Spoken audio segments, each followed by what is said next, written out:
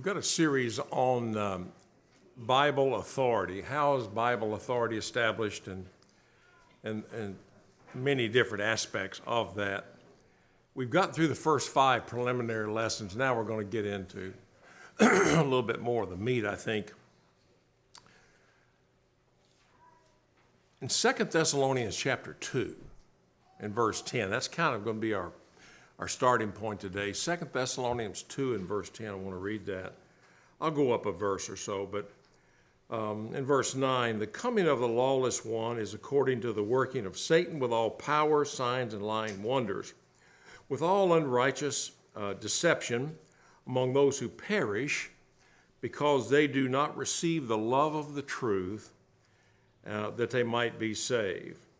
And for this reason, God will send them a strong delusion that they will believe a lie. I really believe at the end, when we are being judged, and I appreciate Andy's lesson this morning, it's going to be heart issues. It's our heart and our attitude toward God's word and his scriptures, I think, are going to be key. Because either we love the truth or we don't. And the religious world is filled with, and we're going to look at some of these aspects this morning, who think it's not a big deal. The Bible's a nice guide, but, you know, it's not a big deal not to follow it in every case.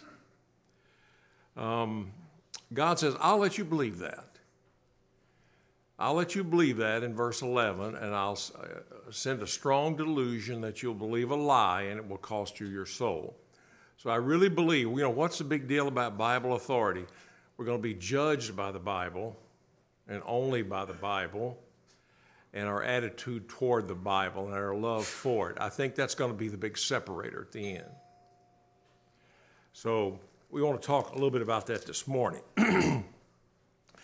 About 220 years ago, there was this great revival of coming out of the Dark Ages, where men in different countries, independently of one another, they didn't have the internet, and they certainly didn't text each other, and they were just upset with the way the religious world was being conducted.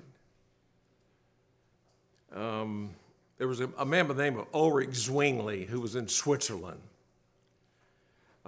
James O'Kelly in Ireland, Thomas Campbell and his son Alexander Campbell in Scotland, Barton W. Stone from Kentucky, David Lipscomb around the 1890s to 1900s, about 100 years later, picked up that mantle. And they had this came up with this way of saying it, that we're going to speak where the Bible speaks. We're going to be silent where the Bible is silent. We're going to call Bible things by Bible names. And we're going to do Bible things in Bible ways. We don't need any creeds, confessionals, disciplines, manuals, counsels, and so on. And they said, what we're experiencing for the last 1,000 years, roughly, in that time in the world, was not what the Bible seems to teach. So why don't we get back toward that?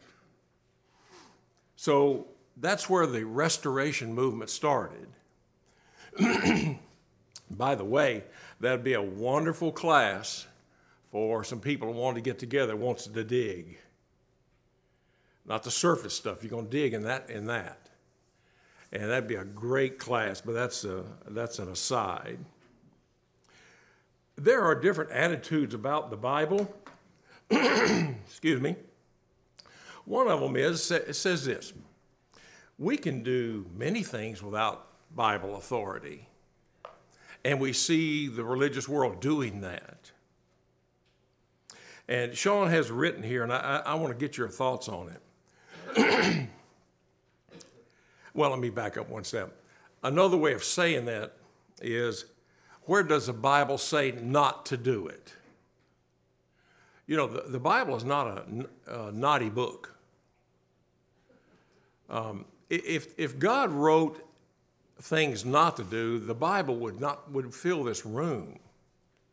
He specifies what we're to do, and that by definition eliminates everything else. So tell me whether this is right or wrong, this statement. Since we do some things, this is in your book, by the way. Since we do some things without authority, we can do other things without authority. Is that a true statement? Or is that a false statement?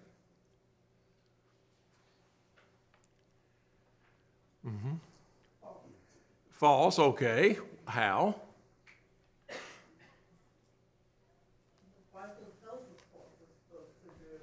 Okay. Is it true to say this? That if we can do some things without authority, we can do other things without authority? That's a true statement. But it's based on a false premise.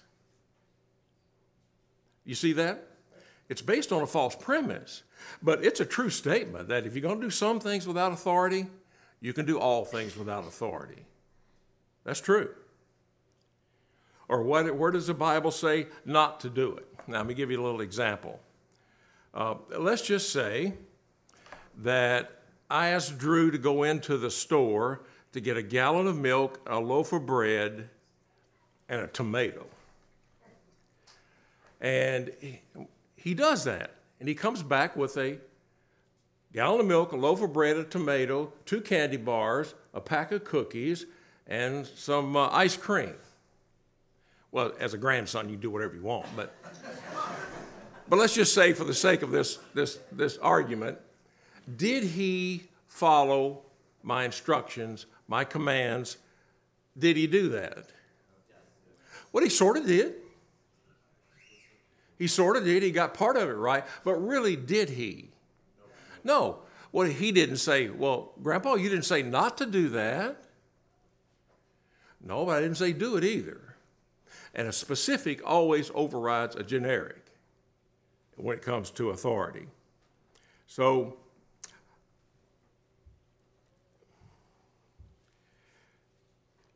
we can do many things without authority. That is absolutely not true. What did Jesus say in Revelation chapter 22, verses 18 and 19, at the end, when we're being judged? If you add to my word, I will add this punishment to you. If you take away from my word, what? Then I will take your name out of the book of life. Go to Hebrews, and Greg and I just finished that class back there. It was a wonderful class. Go to Hebrews chapter 7 and verse 14. Hebrews chapter 7 and verse 14.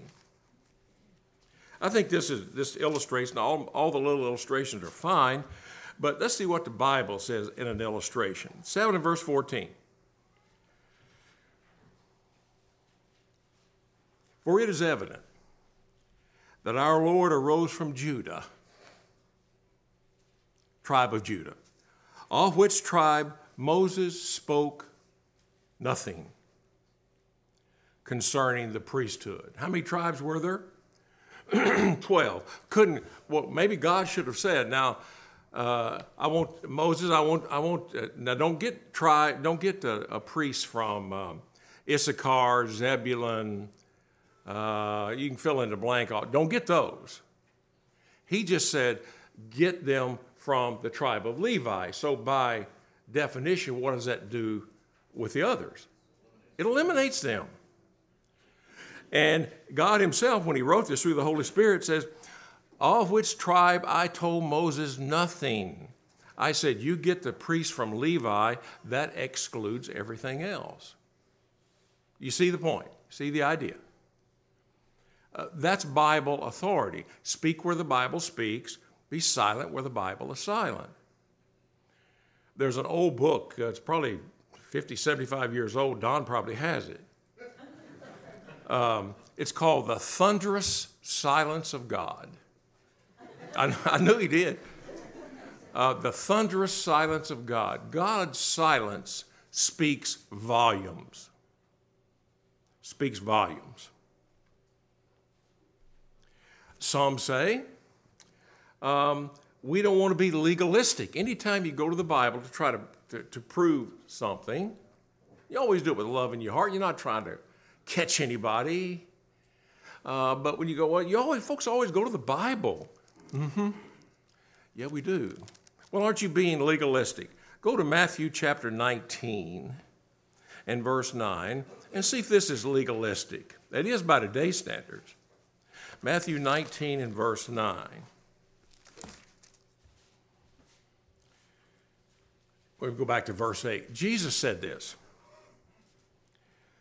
Moses, because of the hardness of your hearts, permitted you to divorce your wives, but from the beginning it was not so. And I say to you, whoever divorces his wife, except, one exception, for sexual immorality and marries another, commits adultery. And whoever marries her who is divorced commits adultery. Now, what does that mean? It means what it says. And says what it means. Well, that's narrow. Actually, it is. Well, that's legalistic.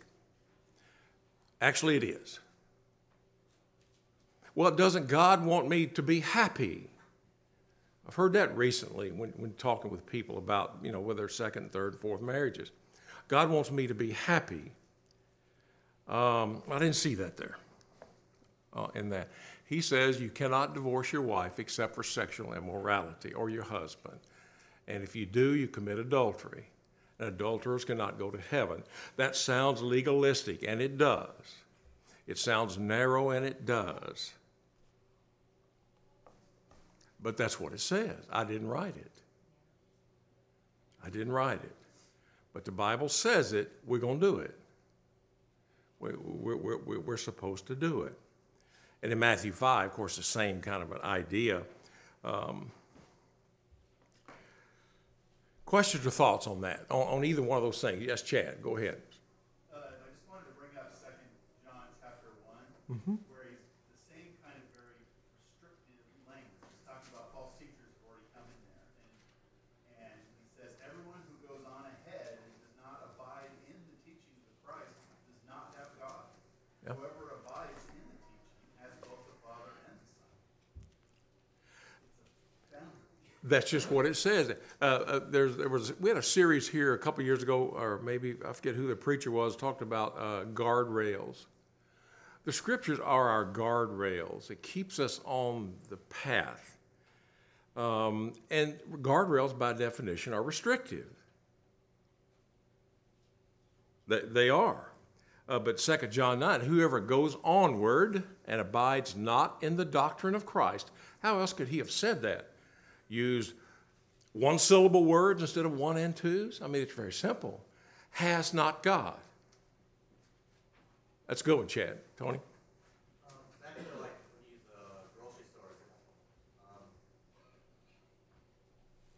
Even I sometimes can agree with this argument. Some people will say that scenario, the person you sent to the store went above and beyond. Because I know in work, a lot of bosses love it when you do that. They do extra than what they tell you. Does that make sense? Okay.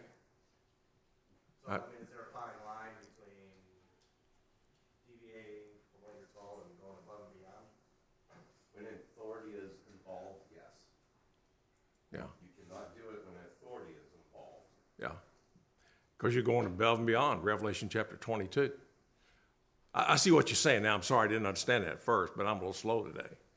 But no, I see your point, Tony. No, you cannot go above and beyond what the Scripture says. Yeah, no, that's good. So it's different from doing it at work, for example. Well, I mean, even then, Depends on the work. yeah. I've done things that you do not want to do anything other than what the book says. Yeah, yeah. Call that the military. You know, it's part of the, little bit beyond that. Okay. Ryan and then Margie. Go ahead, Ryan, then I'll go to Margie. Touch the ark. He was trying to do a good Uzzah. job, go above and beyond. Yeah. No, that's a good one. I like that one. Uzzah. That's the whole point. Did Uzzah have a good attitude about this ark? The ark was falling. I don't want God's ark to hit the grounds, so I'm going to grab it and touch it. And what happened to Uzzah? He was killed because God said to do what with the ark? Oh, you're going to carry it quite often. Carry it with what? Poles. Do not touch my ark. It's holy. His attitude was right. Yeah. That's a real good one. Margie. Well, I was talking to a woman one time, and I used the example about taking a prescription to be filled.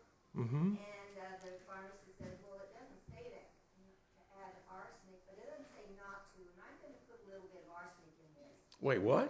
And she said, well, that's different. How is that different? Do you know that rat poison is 99.8% good food? It's that 0.2% that'll kill you. Sharon, and then Jason, and then I'll move. Go ahead, Sharon. When we're going back into Matthew 19, especially when it's talking about divorce and sexual immorality, the mindset nowadays is, well, doesn't God want me to be happy? And absent the context of this verse, yes, God does want us to be happy, but he wants us to be truly happy. And what people are confusing with happiness is pleasure and That's right. instant gratification. And just like you were talking about with guardrails, people will rail against, or they will balk against, guardrails and things that are meant to keep them safe. All the things that are restrictive about marriage or about divorce are to prevent us from a great deal of pain, or in the event of having children, from preventing a divorce from affecting those children. And Okay. we've got people saying, well, doesn't God want me to be happy? We're not meant to go into marriage without having done our due process or our due diligence of making sure that we have selected the proper partner and we have prepared ourselves mentally and spiritually and emotionally Right. in order to uphold our word that we are going to dedicate ourselves to that person until death. Okay, that's a good thought. Jason? I was just going to tie in that last thought with regards to, well, going above and beyond. God said in Revelation not to. That's the adding to or taking away from. So in the secular world, yes, it might be okay sometimes, but if God says to do something, but he also says that some of his word is truth and says, don't add, I got to move. then that's where that solidifies that answer. I'll come back. I'm going to have to move to the next point, but thank you all. No, that's right. I appreciate all of those things. Jamal, I'll come back to you, brother. Number 3, what we are doing is working and helping us grow. Some say, by today, the end justifies the means. That's what that says. The end justifies the means. Now, somebody poked some holes in that religiously. Lance. Noah could have made many boats that floated, but if he didn't use beaver wood, he didn't do it like God prescribed, it would have been wrong. And you could use that throughout all the Old Testament, especially even like the tabernacle and the ark and the furniture and all that stuff. You might get the end product, but if you didn't do it in the correct process, that's the word you're looking for. Yeah, I'm pretty sure that if he had used gopher wood, it would have sunk like a rock. I'm certain of that. He said to use gopher wood. I don't know why. I don't know. Let's bring it down to modern day. So we see that all the time. We're going to raise some money at the church. We're going to have a raffle. We're going to do a little gambling here because it's going to go to an orphan's home. Well, that's a good end.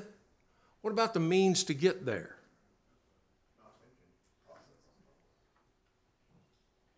The Bible it says we're to work with our hands. There's nothing, the word gambling is not in the Bible. Do you know that? In the New Testament, the word. So if we went on by, it doesn't say not to, then we can be the world's biggest gambler. But the principles are there to work, honest day's work, working for God. There's nothing about something for nothing. So, but if we went on that theory that the end justifies the means, we'll do whatever you want. Let's have some raffles. Let's have some bake sales. A lot of churches they make their pies and they do all of that. I love pie. Nothing wrong with all that. But it's not how the Lord said to raise money in His church. It's not. How are we supposed to how does God's church function today on what? Free will offerings that are a sacrifice. Me baking a pie is not a great sacrifice. Now, you can try to, in your mind, say that if you like, but you're not sacrificing anything. We have to give sacrificially, free will offerings. So, it just doesn't, theoretically, if you want to take it to its ultimate, we could become Las Vegas and raise lots of money. With prostitution, the whole thing. They did that in Corinth early on. Over 1,000 prostitutes were at the temple to raise money. End justify the means? No, it does not. It does not. What does 1 Thessalonians 5 and verse 21 say? Some versions say, prove all things, hold fast to that which is good. Other versions say, test all things to see what's good. Remember, Paul said to the Romans, since grace is so wonderful, maybe we should sin more so we can get more of God's grace. Should we do evil that good may come? It's a rhetorical question. No, it's not. That doesn't hold water, these arguments. Now, I'm going to do this one, then this is probably as far as we'll get today. This is a biggie. This is huge, particularly among churches of Christ.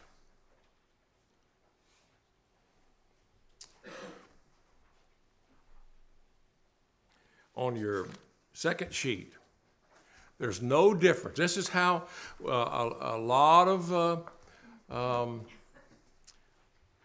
churches try to get around this, that anything an individual can do, a church can do. Our liberal brethren, that's the philosophy that they go on in a lot of cases. Well, anything that the church can do, an individual can do, the church can do. Now, we read that, Andy read that this morning in Acts chapter 5. Acts chapter 5 and verse 4. If someone would like to read that, it has a strong voice, read that for us, please.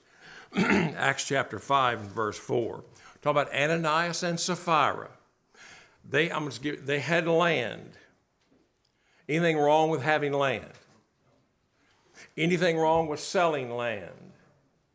Anything wrong with having land, selling land, and bringing it to the apostles and say, I'm putting this money into the common treasury to help the church, the individuals that need help. Anything wrong with that? No.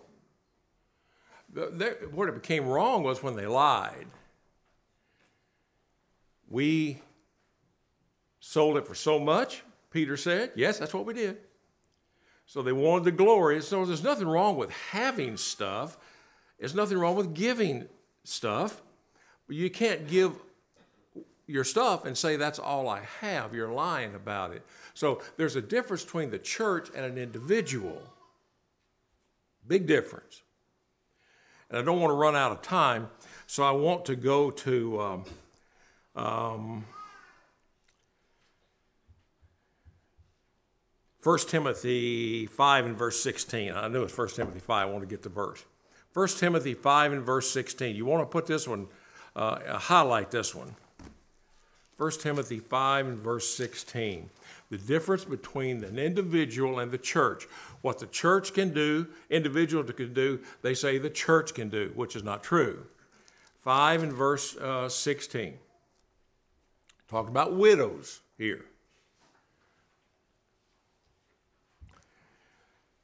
Therefore, I desire that the younger widows marry, bear children, manage a house, give no opportunity to the adversary to speak reproachfully. For some have already turned aside after Satan. If any believing man or woman has widows, let them relieve them. And do not let the church be charged, so that they may relieve widows who are widows indeed, who don't have families to look after them, who don't have the funds to live. Do you see the difference there? Paul does. There's a difference between what an individual can do and a church can do. Because an individual can do it, they can do many things. But there's a difference. 1 Corinthians 11. Remember, there was abuse of the Lord's Supper. And Paul said, some were bringing a feast to eat, and others didn't have anything. And they said, are you trying to shame these people? That if you're hungry, eat at home. And don't shame the church. Well, there must be a difference between individuals and their homes, what you can do there and what the church can do. He says, if you're hungry, you eat at home. Don't be eating in my building, in my church. If you're hungry, eat at home. And for sake of emphasis, he said it twice. Dropped down about 10 verses, he said it again. Could we have a room here where we could have a banquet room? We can afford that. It's not a matter we can't afford it. It's not a matter we can't have a piano up here. There's just no authority for it. There's no authority for it. The church cannot do what an individual can do. And we look at several of these. For example,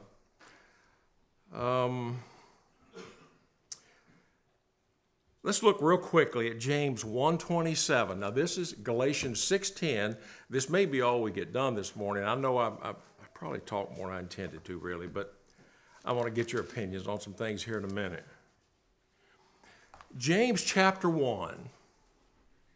Is he talking there? When you look at the context, I've got them highlighted, and it just highlights all over chapter 1. Is he talking to individuals there? Or is he talking to a church entity there, church as a whole? It's individuals, if context means anything. He talks about our faith will be tested. He talks about, he uses the word he and himself and we and us and but be doers of the word, not hearers only. If anyone is a hearer of the word and not a doer, he is like a man observing his natural face in a mirror. He observes himself, what kind of man he was. He who looks into the perfect law of liberty, and goes on and on and on.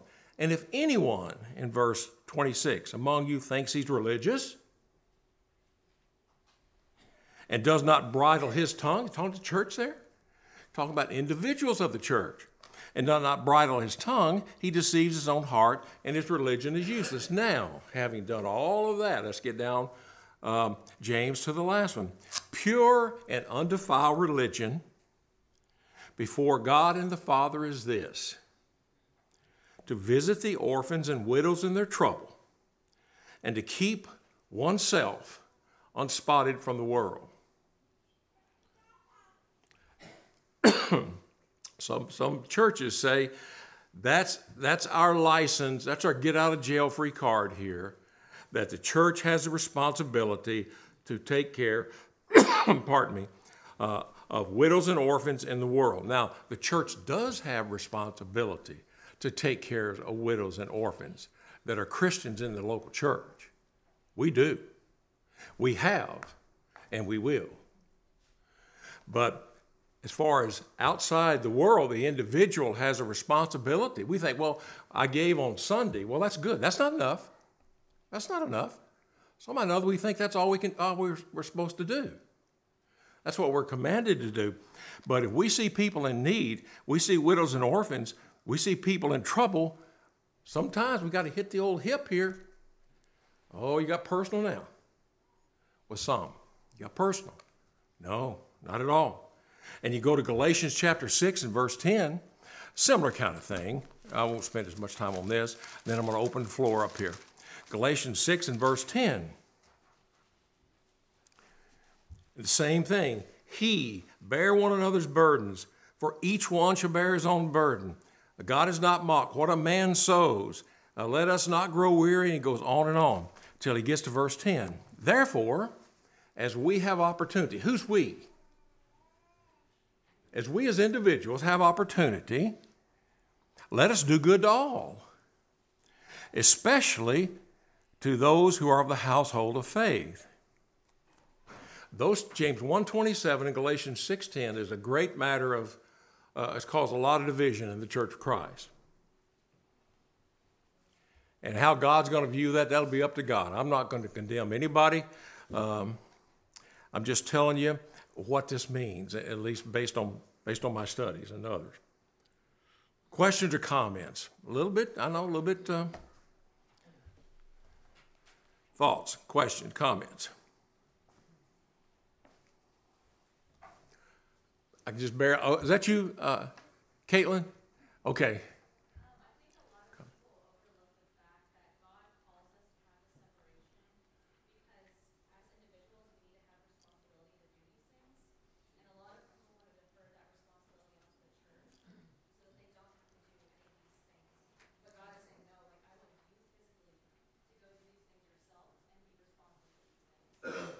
No, that's true. As a kid growing up in Bowling Green, Kentucky, there's a play, I think it's still there, it's called Potter Orphans Home. And it was known throughout all the country. And it got to the point where the Potter Orphans Home got to begging money from churches to support the orphans. The orphan number started dwindling. People wanted to, because we knew the executive director of Potter Orphans Home, he's now dead. And he said, I have people calling me to adopt these children, and the board says I can't adopt them out because how are we going to raise our money? That's a fact from the executive director that told us that, a member of the church a long, long time ago. So that's a good point. There's somebody else. Now, Sharon, I've already got you today. John? I was at one time, long past time ago, associated with the Liberal Church of Christ, and they believe, of course, in orphans' homes and widows' homes. And later, I realized the truth about individual responsibility, and realized God knows best, because I'm talking with one of the persons there, she couldn't believe that I thought that you couldn't have orphans' homes and widows' homes in the church supported scripture actually teaches how much better it is if individuals take responsibility for those. Mm-hmm. In other words, visiting the widows, take care of orphans, adopt them into your families. You see that in the certain churches of Christ. You don't see it in the little churches of Christ at all. Because they have Okay. homes. Oh, And so no, you're right, John. there's that lack of personal responsibility that they don't think they need to because the church taking care of it. Is there anything wrong with orphans' homes? Absolutely not. Is there anything in Elizabethtown, Kentucky, where we live there, the church started down the road there, started a home for unwed mothers. Is there anything wrong with homes for unwed mothers? No. Is there anything wrong with recreation? Absolutely not. And as individuals, we can support all those things, and many of us do. Where it becomes wrong is there's no scripture for the church to take money out of its treasury to support these. Is there anything wrong with the Red Cross? Some churches give to the Red Cross. The Red Cross is a wonderful organization. We give to it. I can't take it out of the church treasury to do that. There's no authority for it. James. Under the Old Testament, you see the Levitical priesthood. With the Levitical priesthood, the priest was responsible for all sacrificial offering to God. In the New Testament, it says that we are a holy priesthood. So we are responsible for sacrificial offerings. Right. Now, I know this is not popular. It's not. But Jesus wasn't at times overly popular. His apostles were not real popular. But popularity has nothing to do with it. If we're going to be judged by this, and we are, then we better follow it. Speak where the Bible speaks, be silent where the Bible is silent, call Bible things by Bible names, and do Bible things in Bible ways. That's what we believe here. And that's what we try our best to practice here. Radical, maybe by the worldly standards, that's pretty radical, but that's what the scriptures teach. I'm going to make an exception, Sharon, give you twice today. Go ahead. I think Caitlin made an exceptional point, and to tie in with yours is that it's a very unpopular thing for people to take the personal responsibility. People want to see God working, and they want God to do the working. And when you put the responsibility on the individual, it means that we actually have to have boots on the ground and do the work. And people always want to say, well, where is God in this? And we are what executes God's will in the world. So if we're not doing it, it's not going to get done. It's true. That's absolutely true. Most of my family do not believe this. When the big split started back in the 50s, they don't believe this. I just found, and it's a really good point, Sharon. Sometimes we salve our conscience by giving a little money to that and say, aren't we wonderful? Well, you didn't do anything. You just gave them a little money. You didn't have to do anything. With this, it's on us to do these things, to take care of our own. And sometimes it costs money and it costs your time and it costs whatever versus just giving to something and walking away and say, boy, what a good boy am I. There's more personal responsibility. Perfectly said, Sharon. You said it about 30 seconds there, what I've been trying to say for 40 minutes. But thank you. Yes, you're right, 100%. Lisa. If you're doing these things individually, God's going to be given the glory. He is. Yeah, the glory's to God. It's not to us. Look at us. We're nothing. Just a worm trying to do God's work. That's all I am. There's no glory to me. God gets the glory. Jamal, we got a minute here. You want to say something?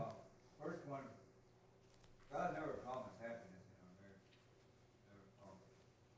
Second one, Jesus told Peter, Yeah. And he also said, let the dead bury the dead. So all these different authorities that Jesus claimed to us, he's expecting us to know this. That's just the bottom line, especially us being Christian people. We're supposed to know this because we're supposed to have authority. Not authority, we're supposed to have maturity as we read the scriptures and mature in scripture. So when it comes to that, we're supposed to have a piano, or we're supposed to know better. That's how God looks at it. You're supposed to know better. That's just the bottom line. Now, Sean will do on Wednesday night. Authority is really a big deal. God did not give us a pattern of all things, and good luck on that one, because the Bible is very clear about the pattern, but I'm not going to get into all that today. We got about 2 minutes. Anybody else got anything to say? Gary, and then I'll come to you, Kevin. To me, it all goes back to what you read at the beginning of this lesson in Second Thessalonians, about a love for the truth. For a long time, I didn't go along with this, but it was because I didn't know it.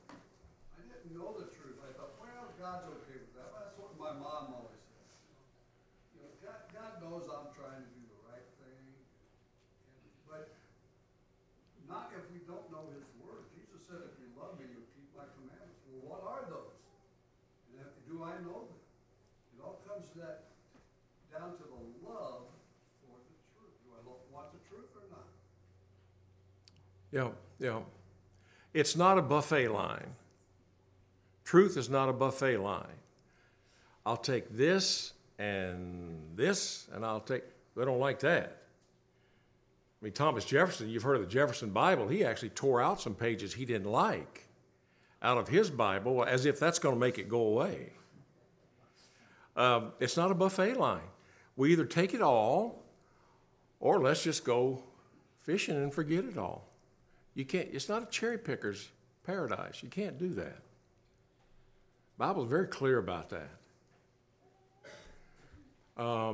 Kevin, and then Chad, and when we'll stop. Go ahead, Kevin.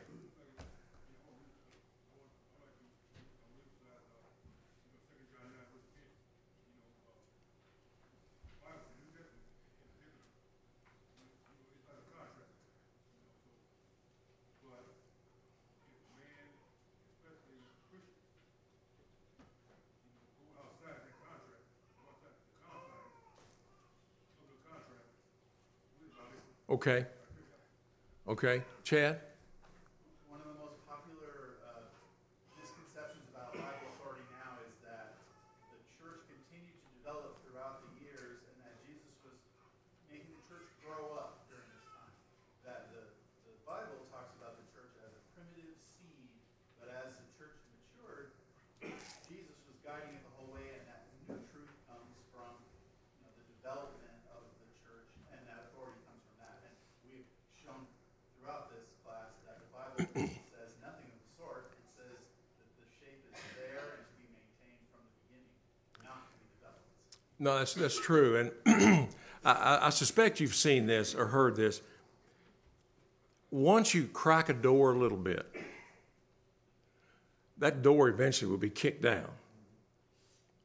I remember when I was 8 or 9 years old, before that church split, they were taping dollar bills under chairs during Vacation Bible School to get the kids to come. So what's the first thing we did? Man, we went to grabbing for those dollar bills. Then they brought a Coke machine inside. I thought that was wonderful. As an 8 or 9 year old, I love Cokes. Well, that's how it started. The church is unrecognizable today because once you crack the door of authority a little bit, that door, the genie's out of the bottle. You're not going to close that door back. It's impossible. I'll give you one quick example.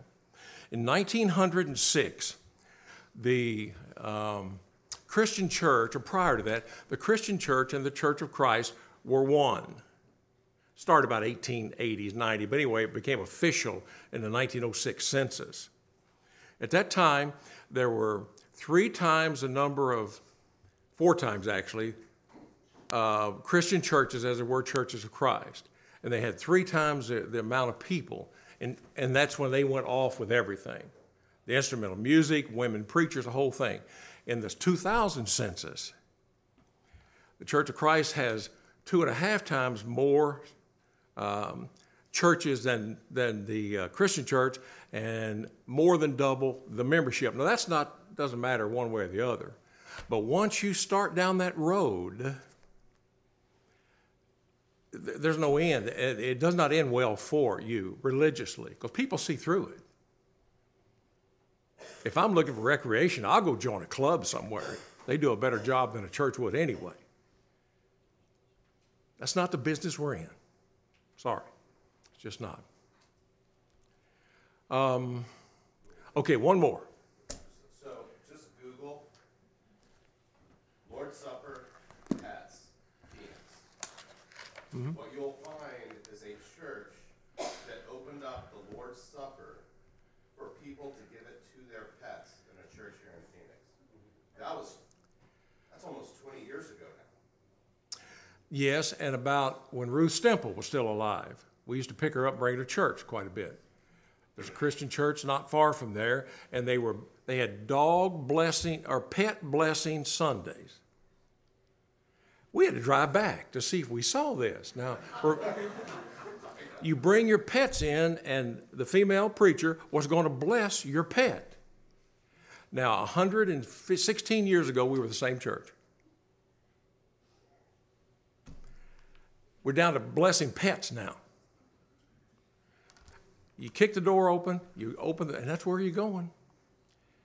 If not, why not? We got to stay strict with what the Bible says. Why not? It's not authorized.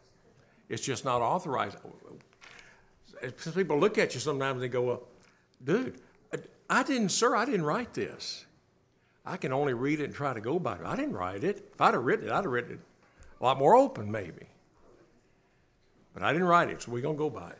Thank you. I know thank you.